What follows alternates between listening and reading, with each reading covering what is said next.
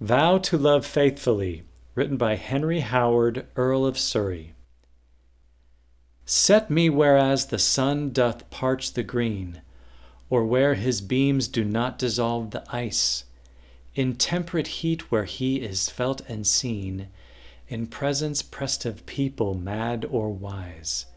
Set me in high or yet in low degree, in longest night or in the shortest day, in clearest sky or where the clouds thickest be, in lusty youth or when my hairs are gray. Set me in heaven, in earth, or else in hell, in hill or dale, or in the foaming flood, thrall or at large, alive whereso I dwell, sick or in health, in evil fame or good, here will I be, and only with this thought content myself, although my chance be naught.